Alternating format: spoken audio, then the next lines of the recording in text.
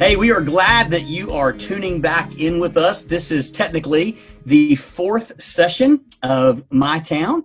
So if you have been following with us, you know that we have designed a summer theme called My Town for the months of June, July, and August. But the other thing that we have continued to say is that we in no way, shape, or form meant for this simply to be a summer theme. And we really do hope to begin to embody and embrace what it means to take seriously what it means to love our neighbor in the city of Hendersonville and be passionate about our town. And so that's kind of where we're headed with this. And so this is the fourth session. And we're going to be having a conversation today about what it means for love to be observant. And so I'm going to pray for us, then kind of make some brief introduction. So Father, we're so excited to be here with you today.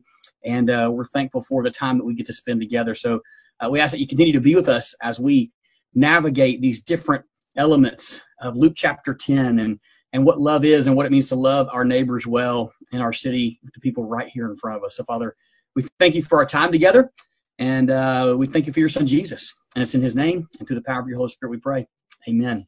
Amen. So I am joined today by some friends, and so we're going to break this introduction up just a little bit. So many of you know Stan Wilson, who is in here with us right now. So this is Stan. He is on staff at Hendersonville. My name is John Micah, and I'm on staff at Hendersonville as well. And Stan, why don't you go ahead and introduce us to our other friend who is here with us right now?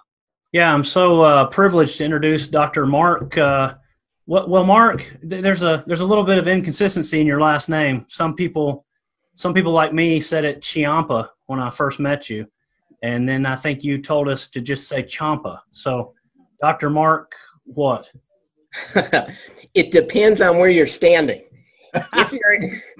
If you're in Italy, it'd be Chiampa. However, since we're standing in Tennessee, it's more Champa. And in case you're wondering, it means one who is left-handed, which I am not. Oh, not That's awesome. Okay. That's awesome. So Dr. Mark Champa, if we're in Middle Tennessee, which is where we are. Right. Okay. Excellent. And Dr. Mark Champa teaches at Western Kentucky University, correct? Yes, that's correct.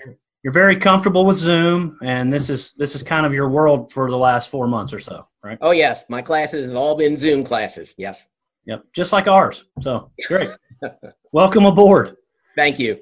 So as John said in the intro, we are in the story or the parable of the Good Samaritan in Luke 10, and I just want to read verse 33. This is from the New English Translation. So too, actually that's verse 32. So too a Levite, when he came up to the place and saw him, passed by on the other side. But a Samaritan, in verse 33, but a Samaritan who was traveling came to where the injured man was, and when he saw him, he felt compassion for him. So, Mark, I was thinking about, with you coming on and some of your studies in New Testament and your master's degree in New Testament and your teaching classes here at Hendersonville, what are your thoughts about that story? I mean, the Samaritan clearly was going somewhere, right? He didn't set out and leave his abode or his house and say, I'm going to go search all the ditches today and see if I find any people in them. He was going somewhere. He probably had a schedule. He probably had some arrival time of where he was going, and probably this was not something that was necessarily factored in. So it makes me think, we were talking last week about kingdom vision, and the idea of what it would be like to go out into the world visualizing things from the kingdom. Some people that are listening or watching might be familiar with Dr. Lee Camp from Lipscomb's new book, Scandalous Witness, a little political manifesto for Christians, where you need to get the book. It's very deep. There's a lot of good material in there, but overall, the thesis of Dr. Camp's book is that Christianity is the ultimate politic. It's what orders our lives. So the kingdom is what we think through first. And I just wonder, if we think about that, what are your thoughts about how the Samaritan would have seen or been observant for a schedule interruption for the man who was laying on the side of the road? Yeah, that's really interesting, Stan, thinking about observant and schedules. And the thought that comes to my mind actually, Stan, as a question, I'll kick back to you. Do you think that Jesus kept a day planner? Wow. Well, maybe just morning and evening. It seems like he had a morning prayer routine and an evening prayer routine, but other than that, I'd say probably not. Let me put my day timer down. Yeah. So you don't think that he pulled out something that said, well, let's see, Tuesday at 2:30, meeting the Samaritan woman at the well, and then Thursday at 11, I'm healing the lame man, and then Saturday, that's not what happened, obviously. But what Jesus did was he was just observant. And I think he was observant of two things that are just kind of intertwined, and it's hard to separate them. But he was observant of what the Spirit was leading him to do.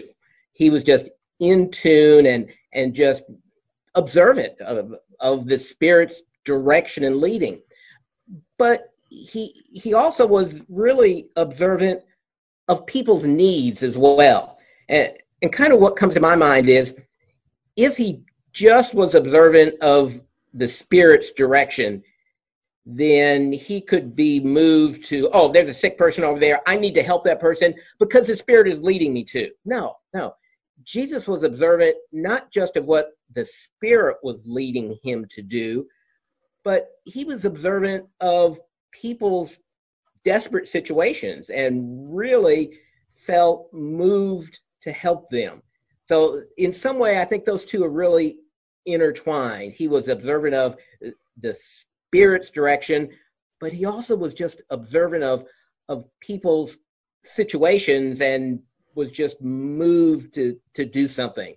So Stan, does that make sense about this intertwining of those two? Yeah, I think it does. I appreciate the example and thinking through that that I think that highlights a lot of things in Scripture, actually, where we see Jesus at times saying, for example, you mentioned the woman at the well. We know that to the apostles that comes as a shock, right? Well, we've got to go through Samaria. Well, why? We weren't planning on going through Samaria. Something indicated to Jesus he needed to go through Samaria, and so therefore he made an adjustment to the journey.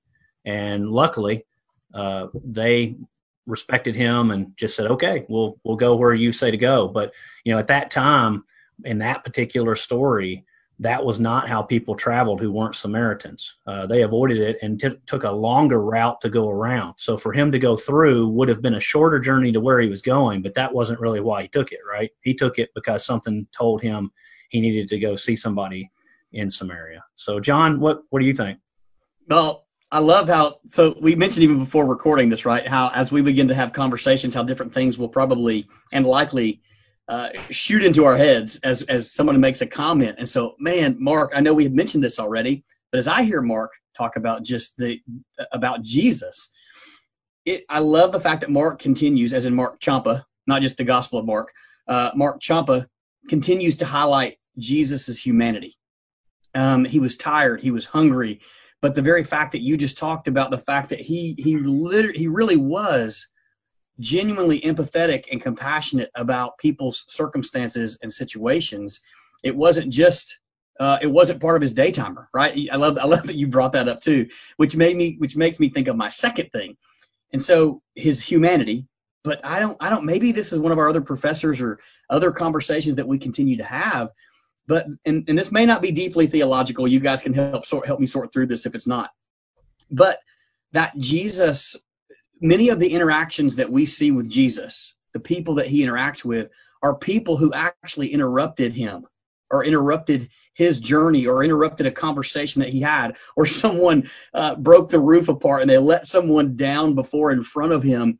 But Jesus was interruptible in that he didn't come unglued, but he was observant to even those circumstances that maybe were not planned. And as you said, it's not like these were planned things, but the very fact that his temperament was interruptible. And I think about the people who were so urgent to get to him and how he respectfully dealt with these people, whoever they were. And I'm always moved by the way in which he did, with the tenderness and the compassion that he had. So I think about his humanity, Mark, and Stan both. And I think about just these interactions that he had where Jesus seemed to be interrupted on a regular basis, but it didn't seem to unnerve him. Yeah, Does that make sense? it does, and that's a really great point. And you said something that let me just kind of segue off on about the people, and I kind of wonder. Sometimes I think in terms of circles, that I've got this circle of friends, coworkers, relatives, neighbors, that sort of stuff. That's my circle. And I wonder sometimes what was Jesus' circle. Now, we could say Jesus' circle was the whole world, true, but he also had a circle of, the 12 and Mary and that. And I'm thinking in terms of, circles, and I'm kind of wondering sometimes, I think my circles are either too small or too big in that, this is my small circle, and these are the people that I need to be helping and be concerned with and that sort of stuff. And if you're not in my circle, too bad for you. But the other extreme is sometimes I think that my circle is too big, that, I've got to save everybody in the world. I've got to help all the poor people in Africa. And it's just overwhelming, so I don't do anything at all. So I wrestle between being observant in too small a circle or too big a circle. So John, Micah, I'm going to kick it back to you. How does that, what do you think in terms of small circles, big circles? This is that question. I was afraid. I was like, he's going to ask me a question, and I'm going to have to sit here and dwell on it for a little bit. Although it's not that difficult of a question, right? I mean, my mind is blowing up as as we dialogued about some of this. My mind, Mark, automatically goes to table theology or table fellowship with Jesus, and I begin to think about the experiences in his circles around tables and around the people that he was with, and how Jesus was. And if I'm not answering your question, you can come back and let me know.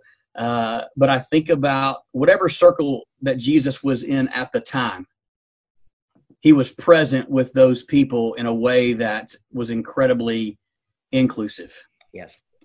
Therefore, Jesus, his table was for everybody. And so I often ask, how big is my table? Who is actually is allowed to sit at my table, or how accessible is my table when I think about circles, and is my table really welcoming for everyone? Okay. As I continue to think about what this is for us to think about my town, and last week Stan and I talked about love is proactive, and here we are talking about love is observant. Jesus was incredibly present with the people that he was with. And so he was in close proximity with people. And so, again, I may not have answered this question, but I think you're right. I think there is something to, sometimes we become inactive because we live in those extremes of either my circle's too big or my circle's too small, and we tend to miss the people who are right in front of us. And so there's something about being present with those that maybe God has brought to you, or maybe the fact that you are placed in a certain circumstance or situation with a group of people, and so it's like, hey, be observant to what's right here in front of you. Am I coming close, Mark? Oh yeah, it's a bullseye okay. In the circle there. That's the first time ever I hit a bullseye. Please tell me how. Yeah, no, I think that's really spot on, that Jesus was intimate with his circle, and he didn't let his circle define him. He was observant of those in his circle, but he also let his circle kind of overlap with other people's circles. And kind of what I mean by that is, I've got a good friend that I went to college with, and he does a lot of great missionary work in Africa right now. And I'm not in Africa, and I don't have a circle in Africa, but Paul, this person, is part of my circle, so I can help Paul with his Africa work, and I'm kind of then a little bit of his circle. So as my circle touches his circle, I can kind of expand out. I guess you might be able to say that. So it's not just my circle, but it's my circle touching other circles. And to me, that's kind of what Jesus did in terms of being observant.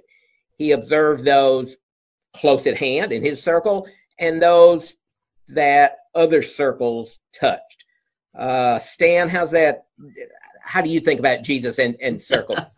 Well, I was just listening to the two of you, and I was thinking about what John said about the paralytic being let down through the ceiling, right, while Jesus was preaching. And if we look at that text, and of course I'm paraphrasing, I don't have it right in front of me, but Jesus basically says it's the faith of the friends that let the man down. So there's their circle. They knew, hey, if we can get you down to him, then he will heal you. I don't know what that means for the paralytic circle. It might have been kind of small, but the circle of the friends was the circle that intersected with Jesus. And then he blatantly said, it's the faith of your friends that has healed you. And so I heard that. And then I also heard that, you're talking a while ago, Mark, about kind of the intertwining, and John talking about the table and how Jesus' table, what I heard John say was it has no filter. There's nothing that says, no, wait a minute, well, hang on, you can't sit here unless you meet 1, 2, and 3. No, it's open to everybody. And yet we tied in John 4 and the woman at the well just briefly in this conversation as well. And so that was still up here floating around. And it seems to me that Jesus' circle and his filterless table is what his human capability was doing. And then it's intertwined with his full measure of the Holy Spirit and his spiritual side, which caused him to go to Samaria when he didn't plan on going. It causes him sometimes in Scripture to say, well, Mark, what do you want from me? Versus, John, I know that you have this ailment and I'll just heal it. Or go and wash one time, and what do you see? Well, I see people who look kind of like trees and they're blurry. Well, let me do it again. So we've got 3 different versions of how Jesus would have the kingdom manifest in his work, right? It would either just be, when you get there, she will be healed, or it was a 2-step process, or it was, I know exactly what you need, or it was, I don't know what you need. What do you need from me? Or the lady reaching out and grabbing the hem of his garment and him turning around and saying, who touched me? But she was already healed. So I think the bigger circle is the Holy Spirit and his attunement to that, and being able to hear so well that his schedule is, his non-daytimer, the way John was saying, had open spaces for whatever the Holy Spirit revealed to him. Because I have a feeling that even though the parable of the Good Samaritan, we might kind of comically say the guy was right in the way. There was no way you could miss him. I mean, all 3 characters that come upon him have to make a decision to kind of sidestep and walk around or help him, right? But what if the story had been told that you're going down a road and you don't readily see anybody? So does that mean there was nothing for you to do? Because it seems like Jesus shows that's not the case. There's plenty to do if you're listening well to what the Spirit prompts you for. Yeah, and that's a really great point, Stan, and really strong. And I'm thinking, okay, then how do I make that practical for our town, my town, this town, right now, in terms of listening to the Spirit and at the same time being just observant of what people's needs are. And I think those two still just kind of fit together somehow, and without trying to take a scalpel and trying to dissect them. So the question that I have, Stan and John Micah, to you two guys is, how today do we best listen to the Spirit and at the same time be observant of what the needs of people are? What are some practical things you do to listen to the Spirit and be observant at the same time? Anything come to mind? Yeah, an entirely different podcast. Tons come to mind, right? What a phenomenal question, Mark, to segue into. And I'll try to be brief because, Stan, I mean, I don't want to steal any of where we are with this. But Mark, when I think, I can't help but think about even some of the conversations that we're having with quote unquote classes in our Sunday morning curriculum as we're talking about Jesus, because these conversations continue to overlap. And the things that are coming to my mind are, if we are instruments of the kingdom, if we are, as humans, the expressions to the world about how God feels about humanity, then if we are kingdom people, if we are part of the kingdom of God, then we have this, there's part of us that has to do what is right here in front of us now, knowing that we're not going to change the world overnight. But when I think about listening and being observant, this goes back to something I think we said just a little bit earlier that I'm still trying to play with. And Stan, he'll laugh. My brain keeps going back to Philippians chapter 2. And Jesus, who emptied himself, poured himself out. And there was this pouring out of himself that made himself, it made him who he was. But also, there's so much more to that text, obviously, for crying out loud. But when I think, I'm trying to relate that to us as humans now, to pour ourselves out, to put our interest off to the side, to put our needs off to the side, and put the interest of others and the needs of others before us, requires us to empty ourselves. To me, there's something that happens within us being attuned to the Spirit when we are feeling that way and thinking that way. And by the way, I think that's a Holy Spirit giftedness too, to be able to empty yourself and be able to think about others. I think some people do it naturally very well. I think, though, for me, when I think about listening and thinking about being observant, requires a lot of me putting a lot of my agenda and a lot of John Micah's thoughts and my daytimer, if you would, going back to your first analogy, off to the side so I can be open to what God may be placing before me. Because Stan and I, as we've journeyed in the formation of spiritual directors and what it means to listen and what it means to become attentive and aware, there's an entire other conversation behind this conversation of how big that is. And I may have just rambled for 5 minutes straight, so let me know. No, that was good.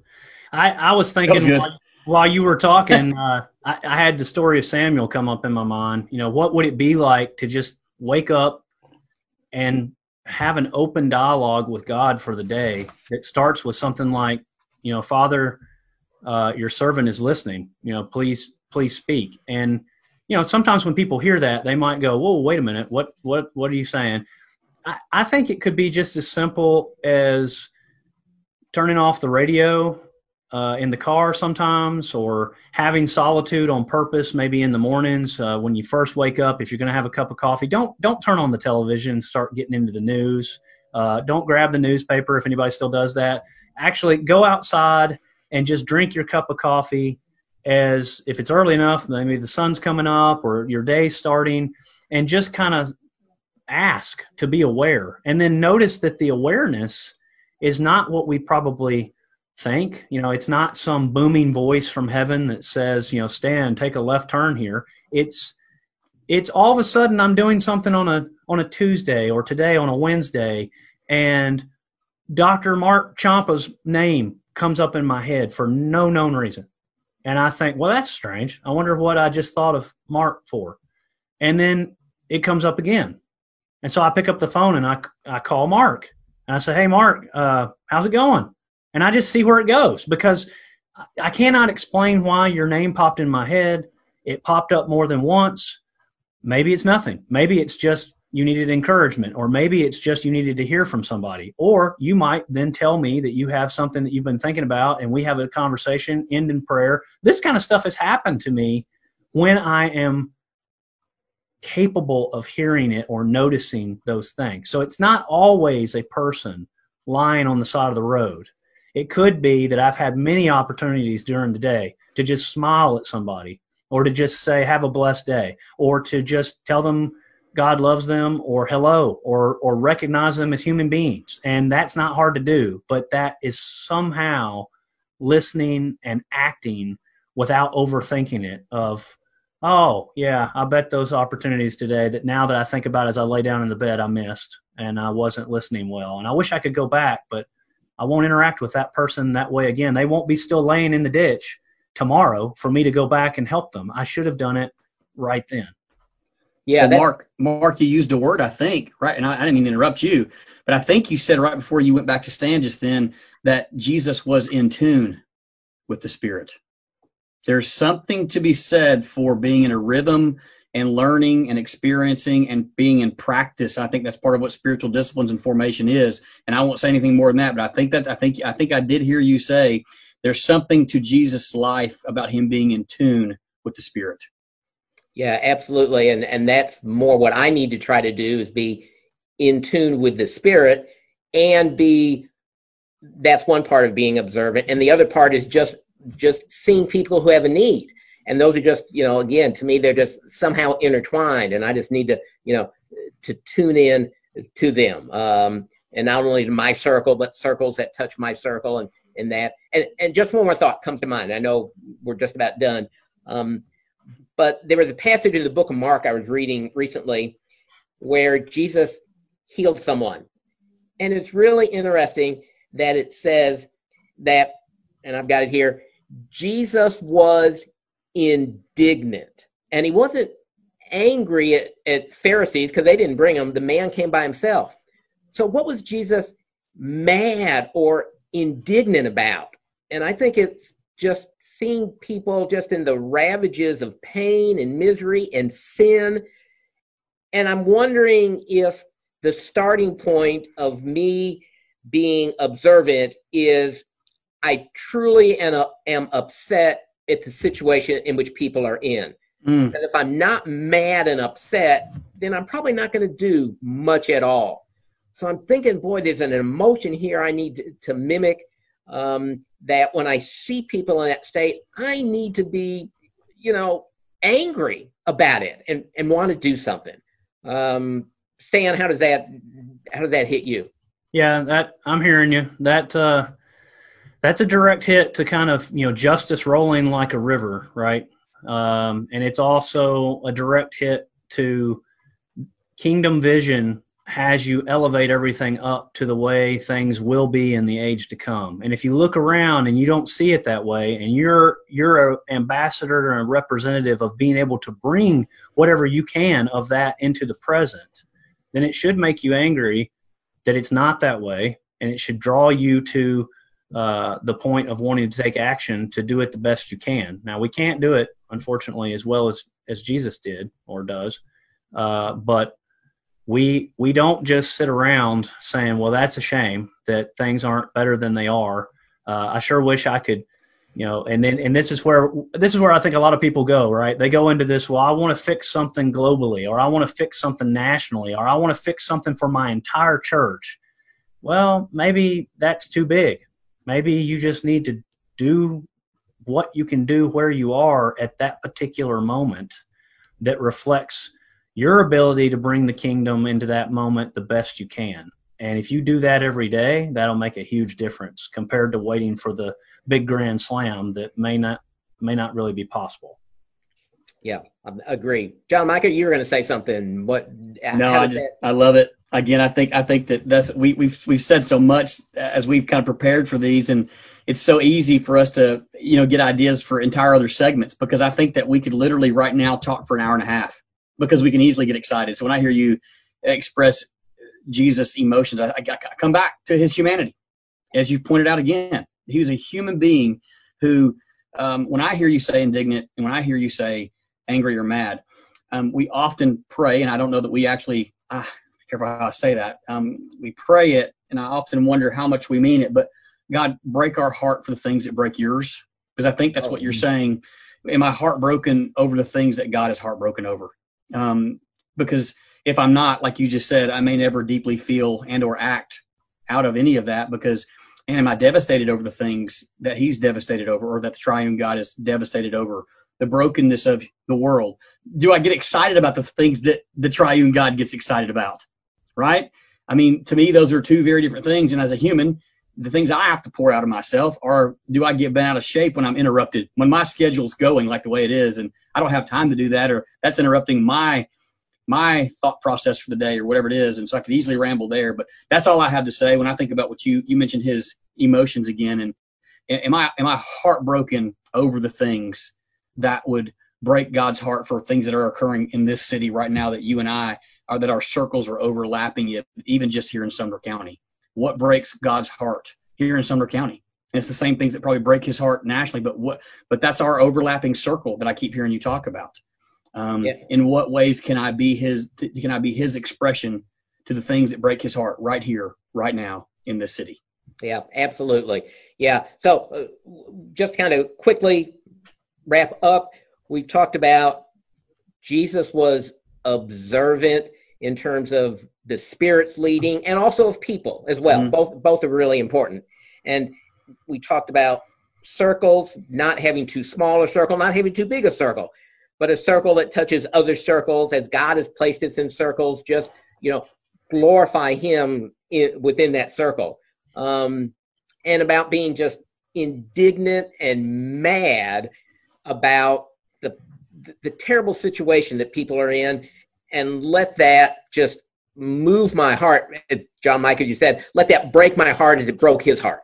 And I think maybe those are, to me, just maybe some starting points about being observant and how we can glorify God and bless the people of Hendersonville. So that's what was on my mind. Thanks, Mark. Yeah, well, we hope you have enjoyed My Town, episode 4 on Love is Observant. Next week, we're going to hear about love being compassionate, and I just want to thank John Micah and Dr. Mark Ciampa for being with us tonight.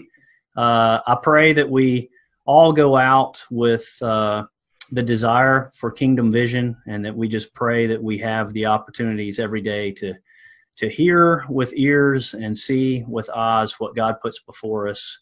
And something that has been said here tonight will allow you to take action, even at the risk of maybe seeming, I don't know, the butt of the joke, or being late to the next meeting, or whatever it is. Just to act before the window of opportunity closes, and to bring the kingdom into the present the best we can, because that's our full-time job. We thank you for being with us and look forward to seeing you next week. Thanks, Stan. Thanks, Mark. Thank you. See you guys. Yeah.